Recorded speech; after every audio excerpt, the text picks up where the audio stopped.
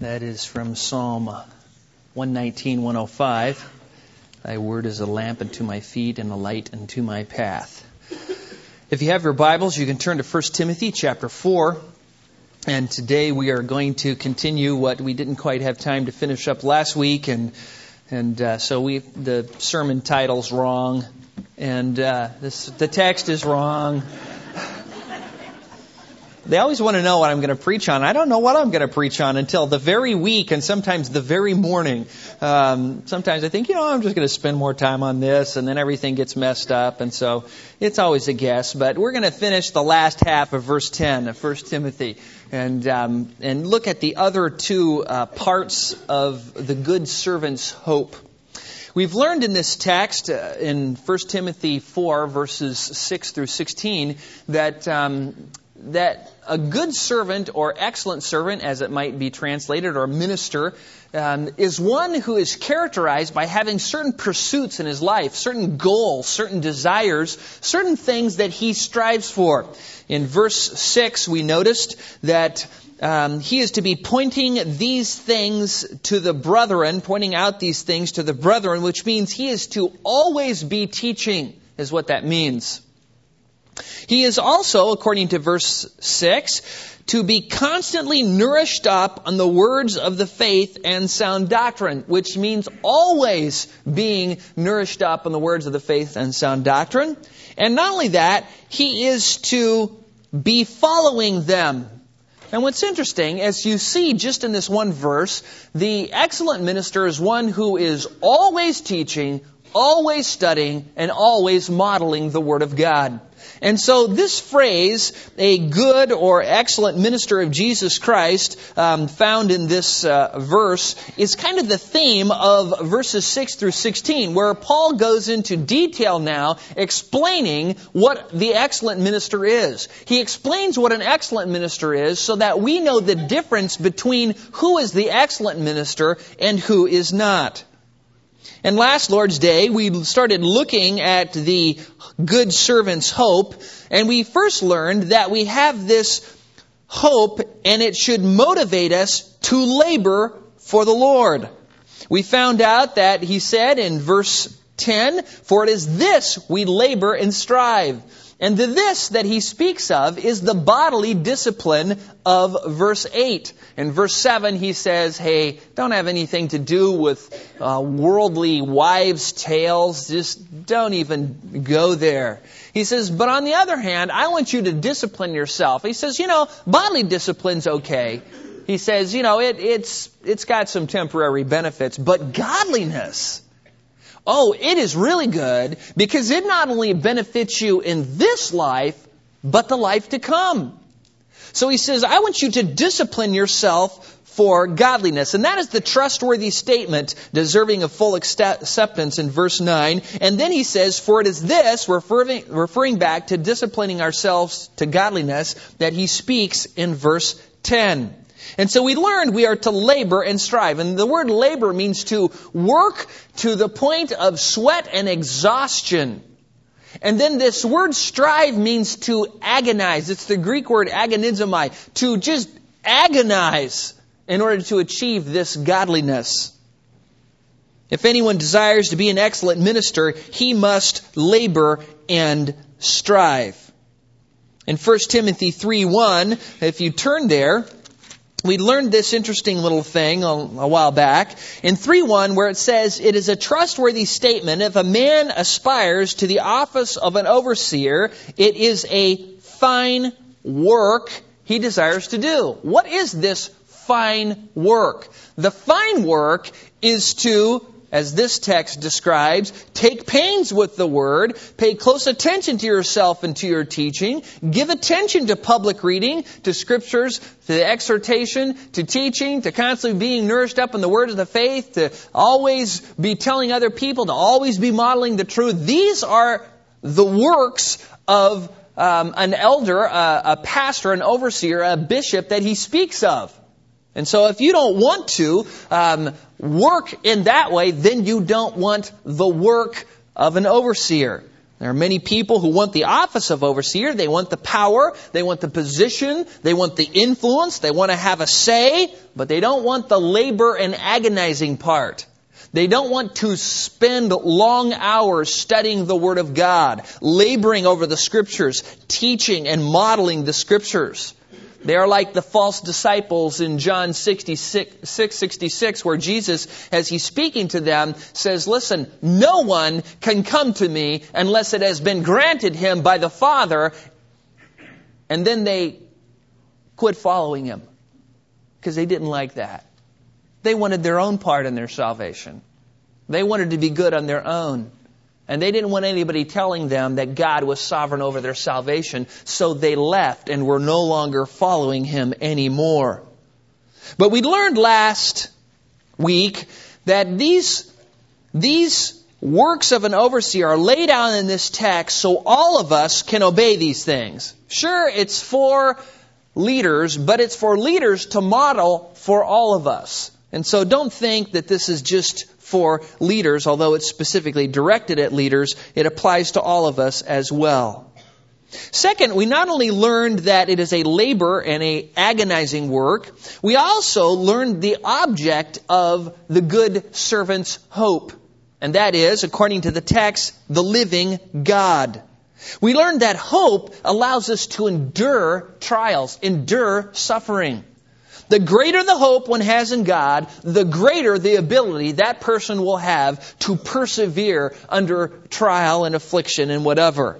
Conversely, a person with little or no hope will have very little stamina, very little endurance.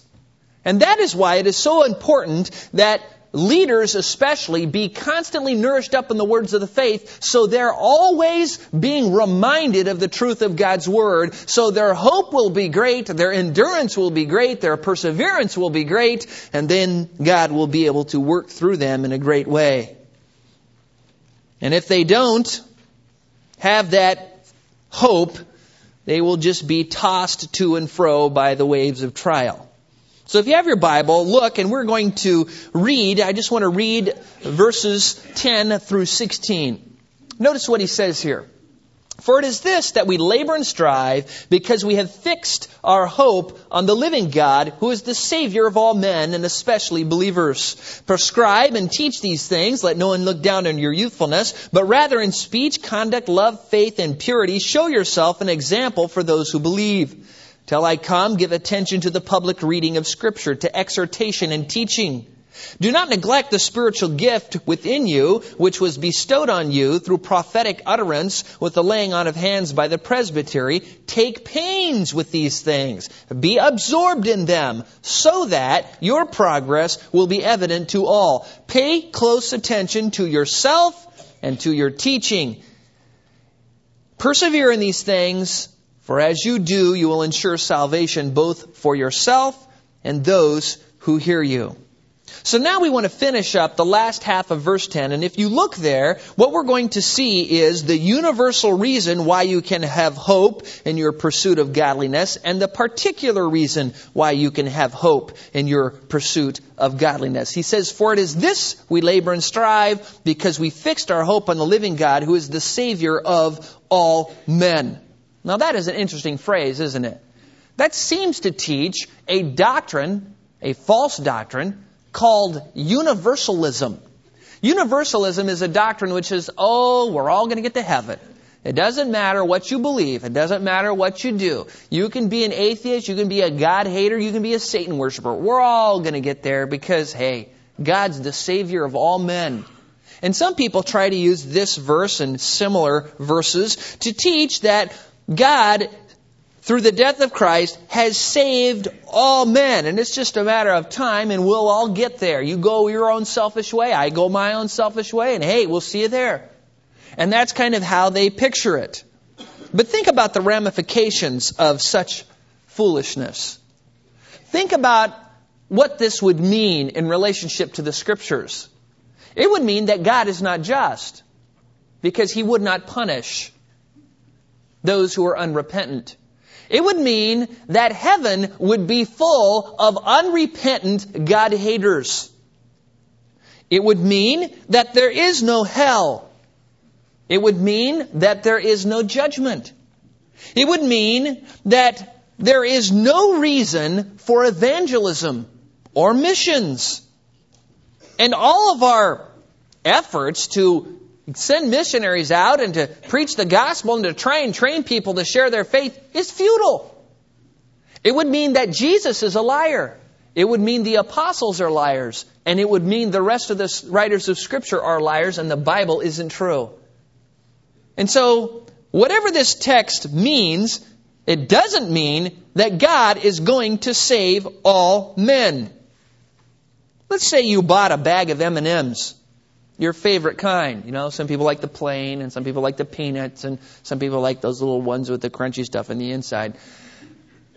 And you just pour them into a bowl.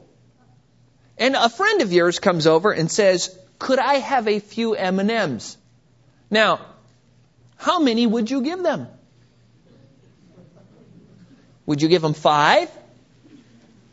Or maybe 10? And then, you could give them 15, but that'd be like a whole handful.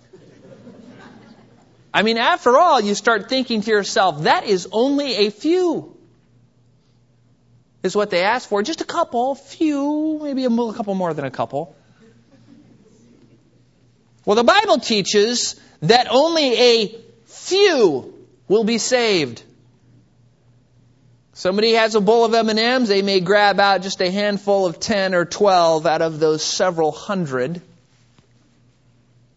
A few are going to get to heaven. Even though 85% of Americans call themselves Christians, a few will actually get into heaven. Now you need to think about this. Jesus said in Matthew 7:14 that the way is broad that leads to destruction, and many go that way, but the way is narrow and small that leads to eternal life, and few are those who find it. Few.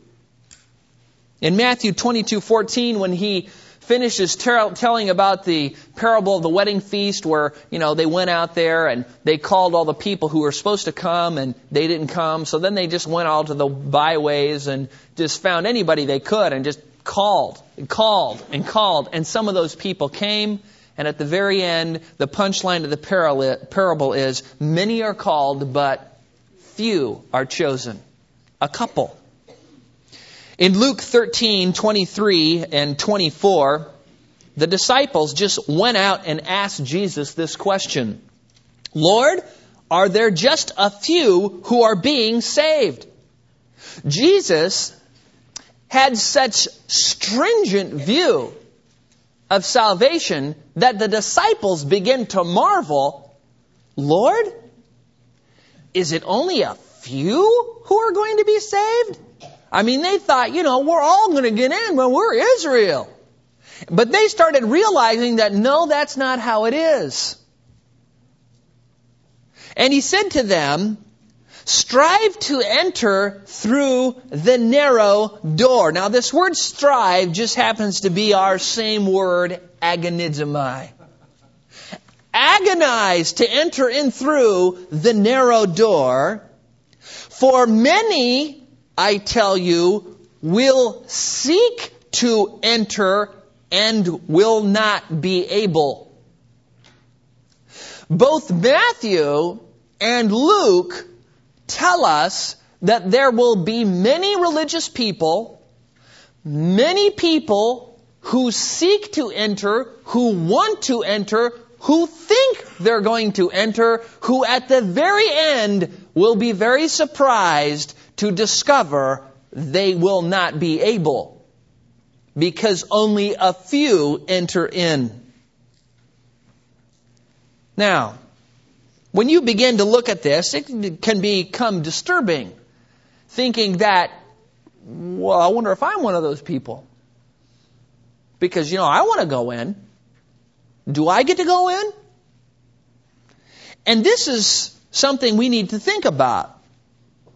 In John Bunyan's classic tale, Pilgrim's Progress, he tells at the very end of the story this very scary little incident. It is a scary incident because it paints for us a picture of the same thing we're talking about now, that few enter. Pilgrim, Christian, who has been on his journey with Hopeful, have finally got to the end, and they've crossed over the river of death, where you have to wade across the river of death, and the only thing that can keep you from drowning is your faith. So they've waded across the river of death, and when they get to the other side, they're instantly clothed in white raiment. There's angels there who begin to cry out. There's trumpets from the celestial city going forth. There's this huge celebration and shouts of joy, and they begin to head up towards the city gate. And because they have their certificates, which they acquired when they went through the narrow gate, the king then asks them to come into the city with all these shouts of joy, to walk on the streets of gold and to dine with him in his presence. And they see all the saints and faithful who was martyred along the way in Vanity Fair. And there's this incredible joy and blessing. And then Bunyan stops and he describes a person named Ignorance. Now, Ignorance was a character in the story who Christian and Hopeful ran into earlier. He had jumped the wall and did not enter by the narrow way. And they tried to tell him he needed a certificate, but he said, "Oh no, I know the king and I know his ways and he's taught in our city and I'm going to get there and you guys are self-righteous and you're narrow-minded and we'll see you later." And Bunyan writes this: "Now while I was gazing upon these things, I turned my head to look back and saw Ignorance come up to the riverside, but he soon got over, and that without half the difficulty with which the other two men met with. For it happened that there was then in that place one Vain Hope, a ferryman, that was with his boat helped him over. So he, as the other I saw, did ascend the hill to come up to the gate, only he came alone. Neither did any man meet him with the least encouragement. And when he was come up to the gate, he looked upon the writing that was above, and then he began to knock, supposing that entrance would have been quickly administered to him. But he was asked by the men that looked over the top of the gate, 'Where do you come from?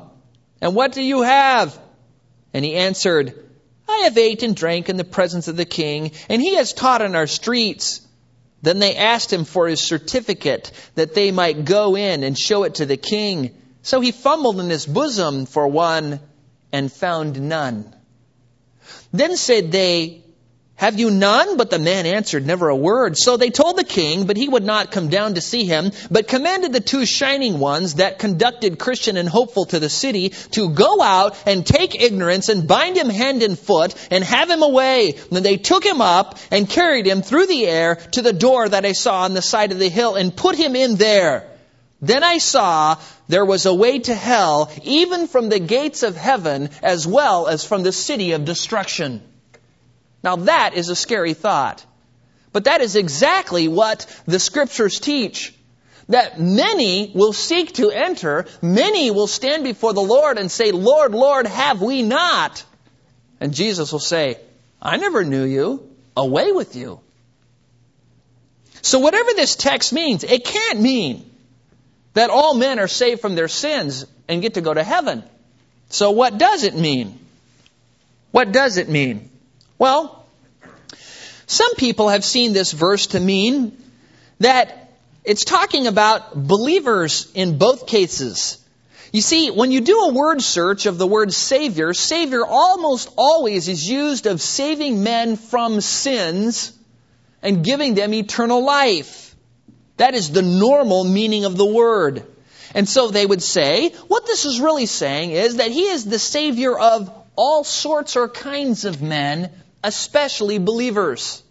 This gets them out of universalism, but it brings them into another problem. Because think, if this means He is the Savior of all kinds or sorts of men, especially believers, then what He's really saying is He is the Savior of all sorts or kinds of believers, especially believers. And that does not make sense. And so now you have to ask yourself, so is there any other views? Well, there is. You can look at the text and you can say, well, maybe he's talking about potential.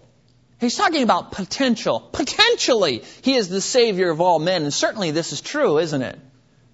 I mean, if there ever is a Savior for all the world, it's Jesus. And even though he is potentially the Savior of all men, he is only actually the Savior of those who believe. So that is a much better view. The word especially would indicate salvation leading to eternal life, especially believers. Now this is what's interesting. That word especially describes a differing degree, but of the same kind. So whatever it is, if you're saying, well, he is potentially the Savior this way, but he is actually the Savior that way, then he's really not the same kind of both. He is a different kind, one in potential and one in actuality. So that one doesn't work very well either, even though the Scriptures would support it. For instance, in John 1:9 and following, John writes, there was a light which coming into the world enlightens every man.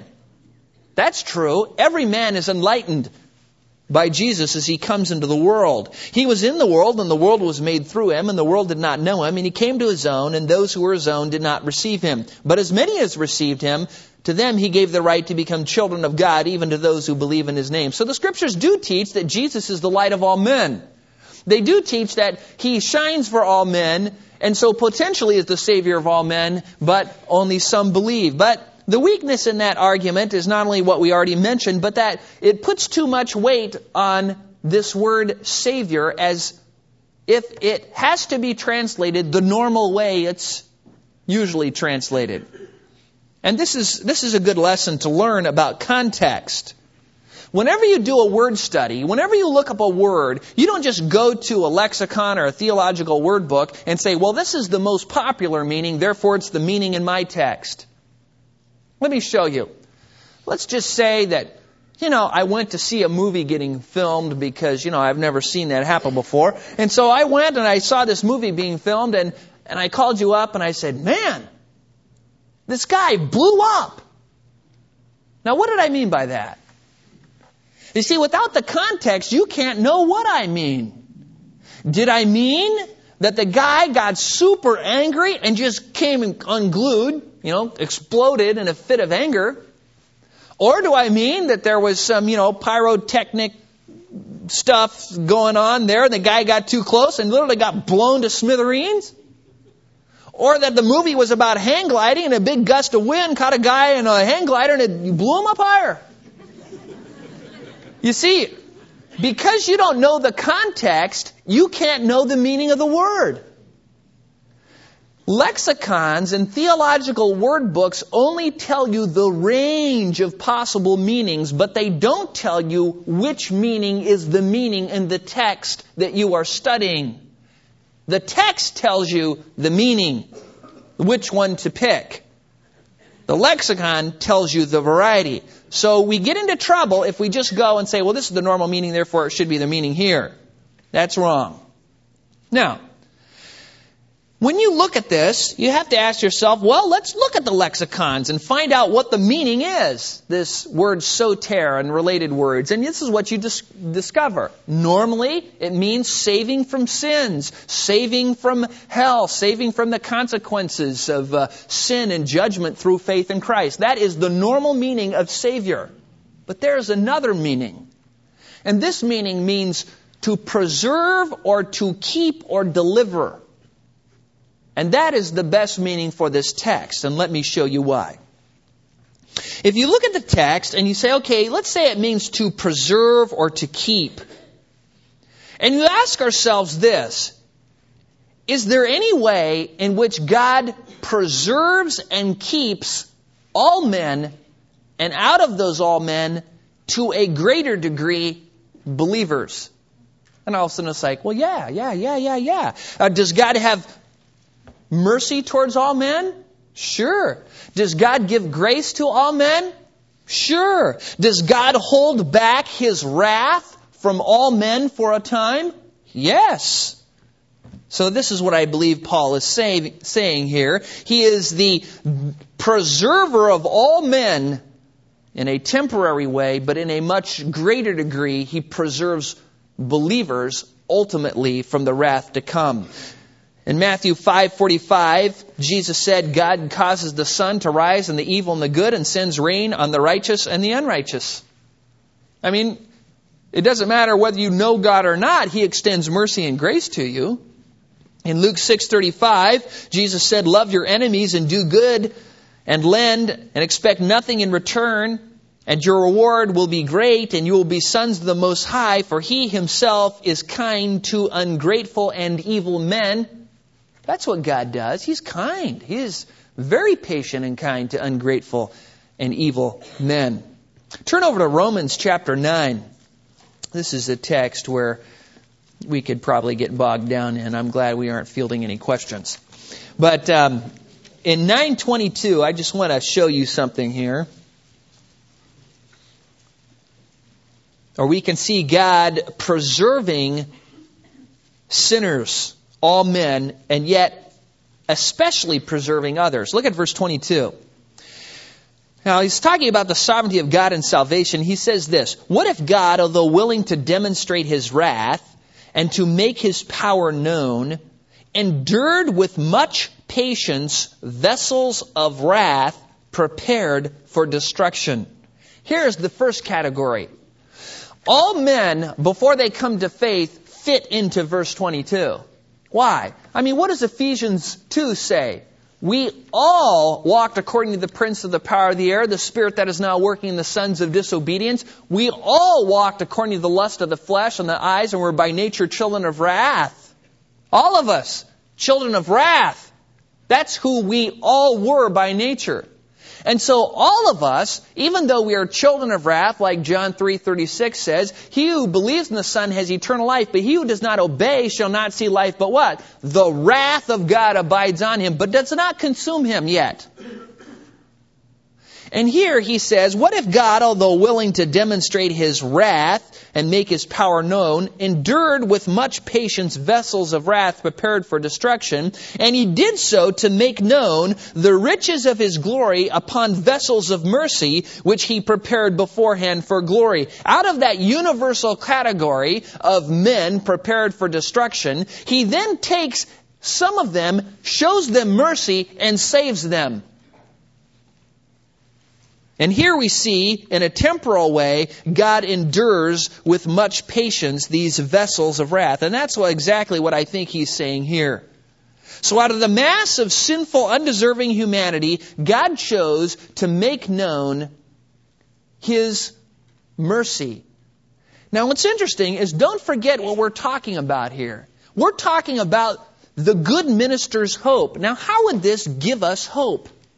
Well, it gives us hope to know that God, right now, is extending mercy and grace to all men, especially believers. And we're going to talk about that more in just a little bit. The universal reason why you can have hope in your pursuit of godliness is because you have a living God who is gracious universally and merciful universally to all men universally. And right now His wrath, His righteous indignation is held back so that people can come to salvation. And this is a great hope. I mean, this gives us hope to keep witnessing. Peter summed it up well in 2 Peter 3:9, where he said, the Lord is not slow about His promises, some count slowness, but is patient towards you, not wishing for any to perish, but for all to come to repentance. If you turn back to 1 Timothy 2, look at what he says in verse 3. This is good and acceptable in the sight of God our Savior, who desires all men to be saved and come to the knowledge of the truth. For there is one God and one mediator also between God and men, the man Christ Jesus, who gave Himself a ransom for all, the testimony given at a proper time. God right now is so gracious. He is so kind to all men. All men who don't even recognize it. But look at the particular reason why the good servant can have hope. Because he is the Savior, especially of believers. Now this word especially means to a greater, a superlative degree, to the ultimate degree, to the utmost is what it means. He is the Savior to the utmost of believers. Not only does He hold back His wrath in this life, He holds back His wrath permanently. There is no condemnation for those who are in Christ Jesus. Well, we have passed out of death unto life. We have been transferred from the kingdom of darkness to the kingdom of His beloved Son. We stand before Him holy and blameless, without spot or stain or wrinkle. In Galatians 6:10, we see how this word especially talks about degrees. Now listen to what he says there. Galatians 6:10, so then while we have opportunity, let us do good to all people, especially those who are of the household of faith. Now what does that mean? Well, it means that we're to be doing good to all people, right? But if there comes a time where we have to make a priority between loving the believer and loving the unbeliever, we take care of who first? The household of faith, especially to a greater degree, those who are our relatives in Christ. If you turn over to 1 Timothy 5:17, this is what you'll read about elders and their being paid to do ministry. He says this in verse 17, the elders who rule well are to be considered worthy of double honor, especially those who work hard at preaching and teaching. Notice the text says, any elder who meets the qualifications, who desires the work, and who works hard is worthy of support in the ministry. But especially, if you have to make a check, those who work hard at preaching and teaching, because that is of very high importance, and so those would take priority. It shows a greater degree than the others. So God is especially the Savior of those who believe, not only for a short time, but for all eternity. Now, there are a few who enter the narrow gate. There are a few who are chosen. There are a few who stand before God holy and blameless. There are a few who are adopted into the household of God. There are a few who repent. There are a few who really receive Christ, and the rest do not, even though they may be seeking heaven. And it is something to be gloried in that God allows unbelievers to breathe, to exist, to walk around the earth, and use all of God's mercy to attack God. I mean, if you were a king and you had a kingdom and you were just and you were good to your servants, and your servants, you had these rabble-rousers out there, burning down your creation, and you had your rabble-rousers out there sinning against you and turning against you and teaching contrary to your commandments. And so you sent messengers out there and they killed them, and you sent messengers out there and they killed them, and you sent messengers out there and they rejected them. And then finally you sent your only begotten Son and they killed Him. I mean, what would you do? You would bring those wretches to a wretched end. And yet God waits. He waits. This is our hope. This is the good servant's hope, that God is so gracious and loving and compassionate that for now, He is holding back His just punishment of all men so that they might have a chance to believe and be saved. And so that is why He labors. That is why He strives to be godly, to be constantly nourished up in the words of the faith, so He can be a light in a dark world, so He can share the gospel, so He can lead people to Christ, so they can be especially believers too. He knows God is merciful, but He also knows that though God is long-suffering, He is not ever suffering. And there will come a day when God's long-suffering comes to an end. Millions of people live on the face of this planet every moment relying on the support system of God's grace and mercy, and they don't give God any credit. They use God's mercy and grace. They are like leeches and parasites sucking God's goodness from Him and giving Him nothing in return. No praise, no thanks, no glory. And He still lets them do it.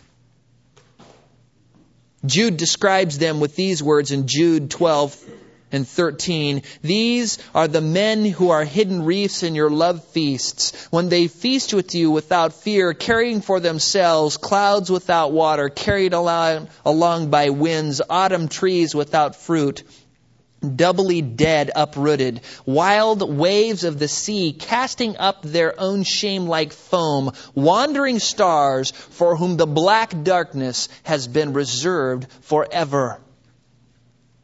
Oh, God's waiting, and He's patient, and we can have hope in this. But hope is only for today. Salvation is only for today. We cannot presume upon tomorrow. Now is the day of salvation. The lesson to learn is don't be content with just being religious. Don't be like ignorance who showed up on the gate. Hi, I'm ignorance. Yes, we know. I want to come in. Who says? I've heard the king teach. Where's your certificate? I don't have one. We'll talk to the king about you. And then off they take him into the mouth of hell. And so you need to ask yourself, which one am I? Am I one who is merely temporarily being preserved? Or have I been eternally preserved? You take a ripe peach, and it'll keep for a couple days, and then it rots. You can it up, it stays for a long time. Which one are you? Preserved permanently or preserved temporarily? When you look at your life and you examine your heart, when you survey your walk with the Lord, what do you see there? What do you see there? What is the way that you walk? How do you think? Think about it. Do you live your life hoping to give God a little bit of attention so He'll like you and hopefully He'll overlook and hopefully your good deeds will outweigh your bad deeds and you kind of have the scale mentality? Do you see yourself as a person trying to do something, anything, to get to heaven? Do you see yourself as bargaining with God? Well, God, I'm willing to give you this, and I'm willing to give you this because I don't want to go to hell, and hopefully you'll get there and see that, I did give you something, and I should get there. After all, it's all of grace. Do you see a person whose Christianity is only lived out on Sunday? What's your life like? And of course, I don't know. Only God knows. He's the one who sees your heart. Do you see yourself as a person who serves in the church for the approval of others or for the love of God because you have a passion to give glory to God? Do you see yourself as one who gives regularly, not because you want a piece of the action and want to say, because you just want to give to God, like the Scriptures say? Is your religion nothing more than a pretense or a thin veneer of hypocrisy? What is it? What is in your heart? If that is what you see when you look at your own heart and life, then what do you think Jesus is going to do when you stand before Him? Do you think He's going to become a universalist? No. No. Do you really think He is going to let you in because you sought heaven your own way, jumped over the fence, and did not go through the narrow gate? There will be no hope. But there is hope right now.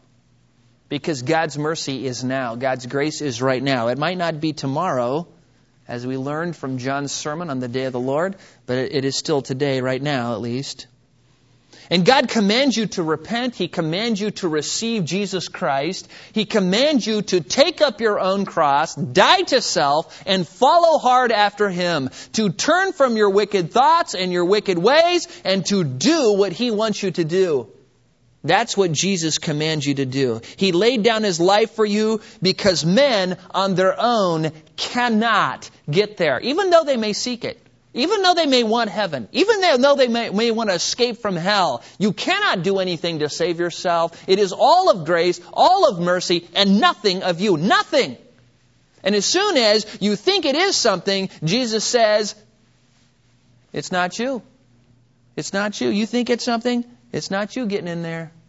Paul says, listen, if you think that grace is of works, you have just nullified grace. Because it's of works, it's no longer grace. And we're saved by grace. If in your heart right now you cry out to God and you admit your sin and you say, Jesus, I want you to save me. I am willing to forsake my sin and follow you. Not doing this bargaining thing with you. Well, I'll give you 75% right now. You know, I really want to get this job promotion, and I might have to be a little dishonest, and I just don't really want to commit that part to you right now. You know, I want to make sure I get married first. I want to make sure I achieve my whatever first. And then I can give you maybe the whole thing later. That's bargaining. It's either all or nothing. You either come helpless, hopeless, broken, and humble, or you don't come. You will come under the category of especially those who believe when you truly repent and receive Jesus Christ as your personal Lord and Savior.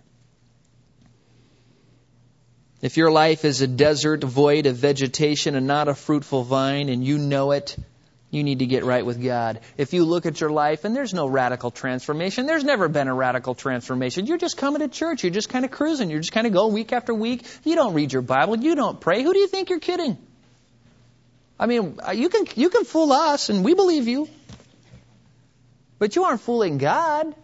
You have to follow hard after Him. And that doesn't mean you have to follow after Him till you're 60 and then you get to go on retirement. You don't get to obey Him until a certain age and then you're exempt. And it doesn't mean because your parents are Christian, if you're a young person, now my parents are Christian, therefore I know I'm going to get there. No, you don't know that. Psalm 73, 18 through 20, one of the texts that Jonathan Edwards used in his famous sermon, Sinners in the Hands of an Angry God, describes those who may be very religious and who may think they're getting to heaven with these words, I have set their feet on slippery places. Now in Idaho in the winter, it snows there. And the sun shines sometimes in the day and the winter, and it melts the snow way late in the afternoon, just for a little while, and the driveway will become just like a sheet of water, and then as soon as the sun goes down, it just gets really cold and it freezes. And it's just a sheet of ice. And you think that you'll be okay. And you walk on that ice, and you're being careful, and the next thing you know, you are on your back, gasping for breath. All of a sudden, just bang, you are just on the cold ice and concrete, wondering, how did that happen? And then you get up thinking, well, I'm not going to let that happen again. And wham, you're on the ground again. That's the picture here. God says, those people who don't know me, who are living off of my grace like parasites, who are leeching me of all my goodness and not giving me glory, I have placed their feet on slippery places. And this is what He says.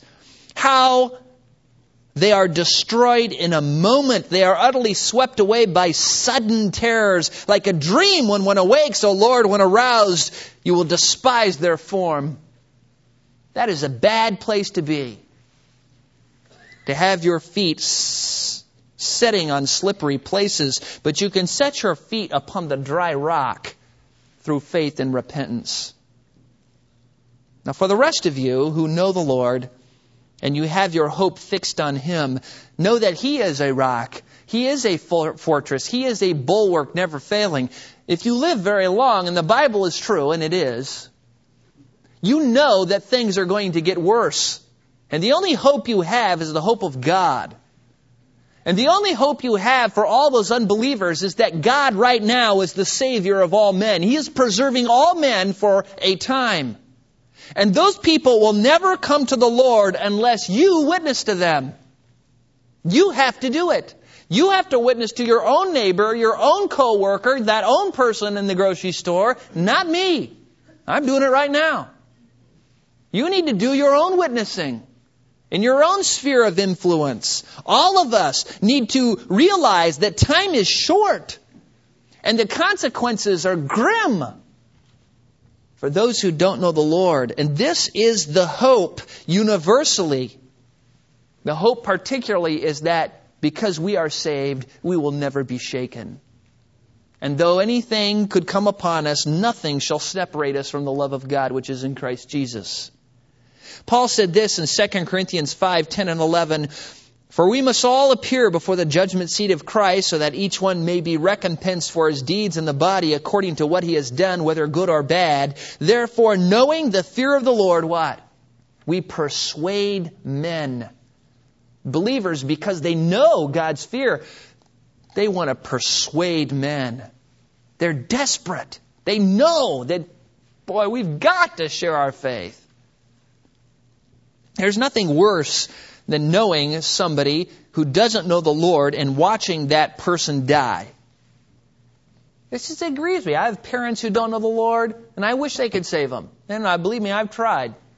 And my brother's tried. But, we can't save them. Only God can do that. We've witnessed to them. We send tapes to them. Just whatever it is. But you can't save them. But, it's one thing to try all your life and just thank God, even after they die, that they had lots of opportunities. It's quite another thing to say, no one ever shared with them. And the persons who are responsible to share with them are believers here. And all of us need to take that to heart. And so the excellent minister labors and strives for godliness because he has fixed his hope on this living God. And this living God, he knows, is the Savior of all men, preserving all men for a time. And so he labors, he strives, he works to build the church and build the saints, to equip them for the work of the ministry so they can go out and evangelize. And all the while he is striving and he is agonizing, knowing the time is short. And he has this incredible hope because he knows that God will save whom he will save. And he also knows that nothing can separate him from the love of God. That is his hope and his treasure. And soon he will stand before his Lord and hopefully hear those words, "Well done, good and faithful servant." So if you are saved, have hope and be diligent to share your faith with those who need the gospel. And if you don't know Christ, then now is the time to get off those slippery places. Because the scriptures say, suddenly terror comes and you are swept away. Let's pray. Father, we come before you thankful for this text, knowing that you are such a great God. You are so merciful to us, even though we are such sinners. Even though all of us like sheep have gone astray and we've all turned to our own way, you still have mercy on us. Even though when you give us mercy, we use it to sin against you, you are still patient and compassionate. Father, may all of us, knowing your fear, persuade men. May we make it an effort to be bold, to share the gospel, not to be antagonistic, not to be obnoxious, but Father, may we be fearless, knowing that the only thing that can ever save anybody is that Jesus died for our sins according to the Scriptures, that he was buried and raised on the third day according to the Scriptures, and that all who believe in you will not be disappointed. Father, use this body of believers for your glory and your grace to reach out to the lost so we might see new believers in here, excited about you and wanting to share their faith and wanting to grow, that we might be infused with fresh young believers, that we might remember our own early days and that our gifts would be kindled afresh within us, that we would labor and strive to serve you with our whole heart and a willing mind. We pray this in Christ's name. Amen.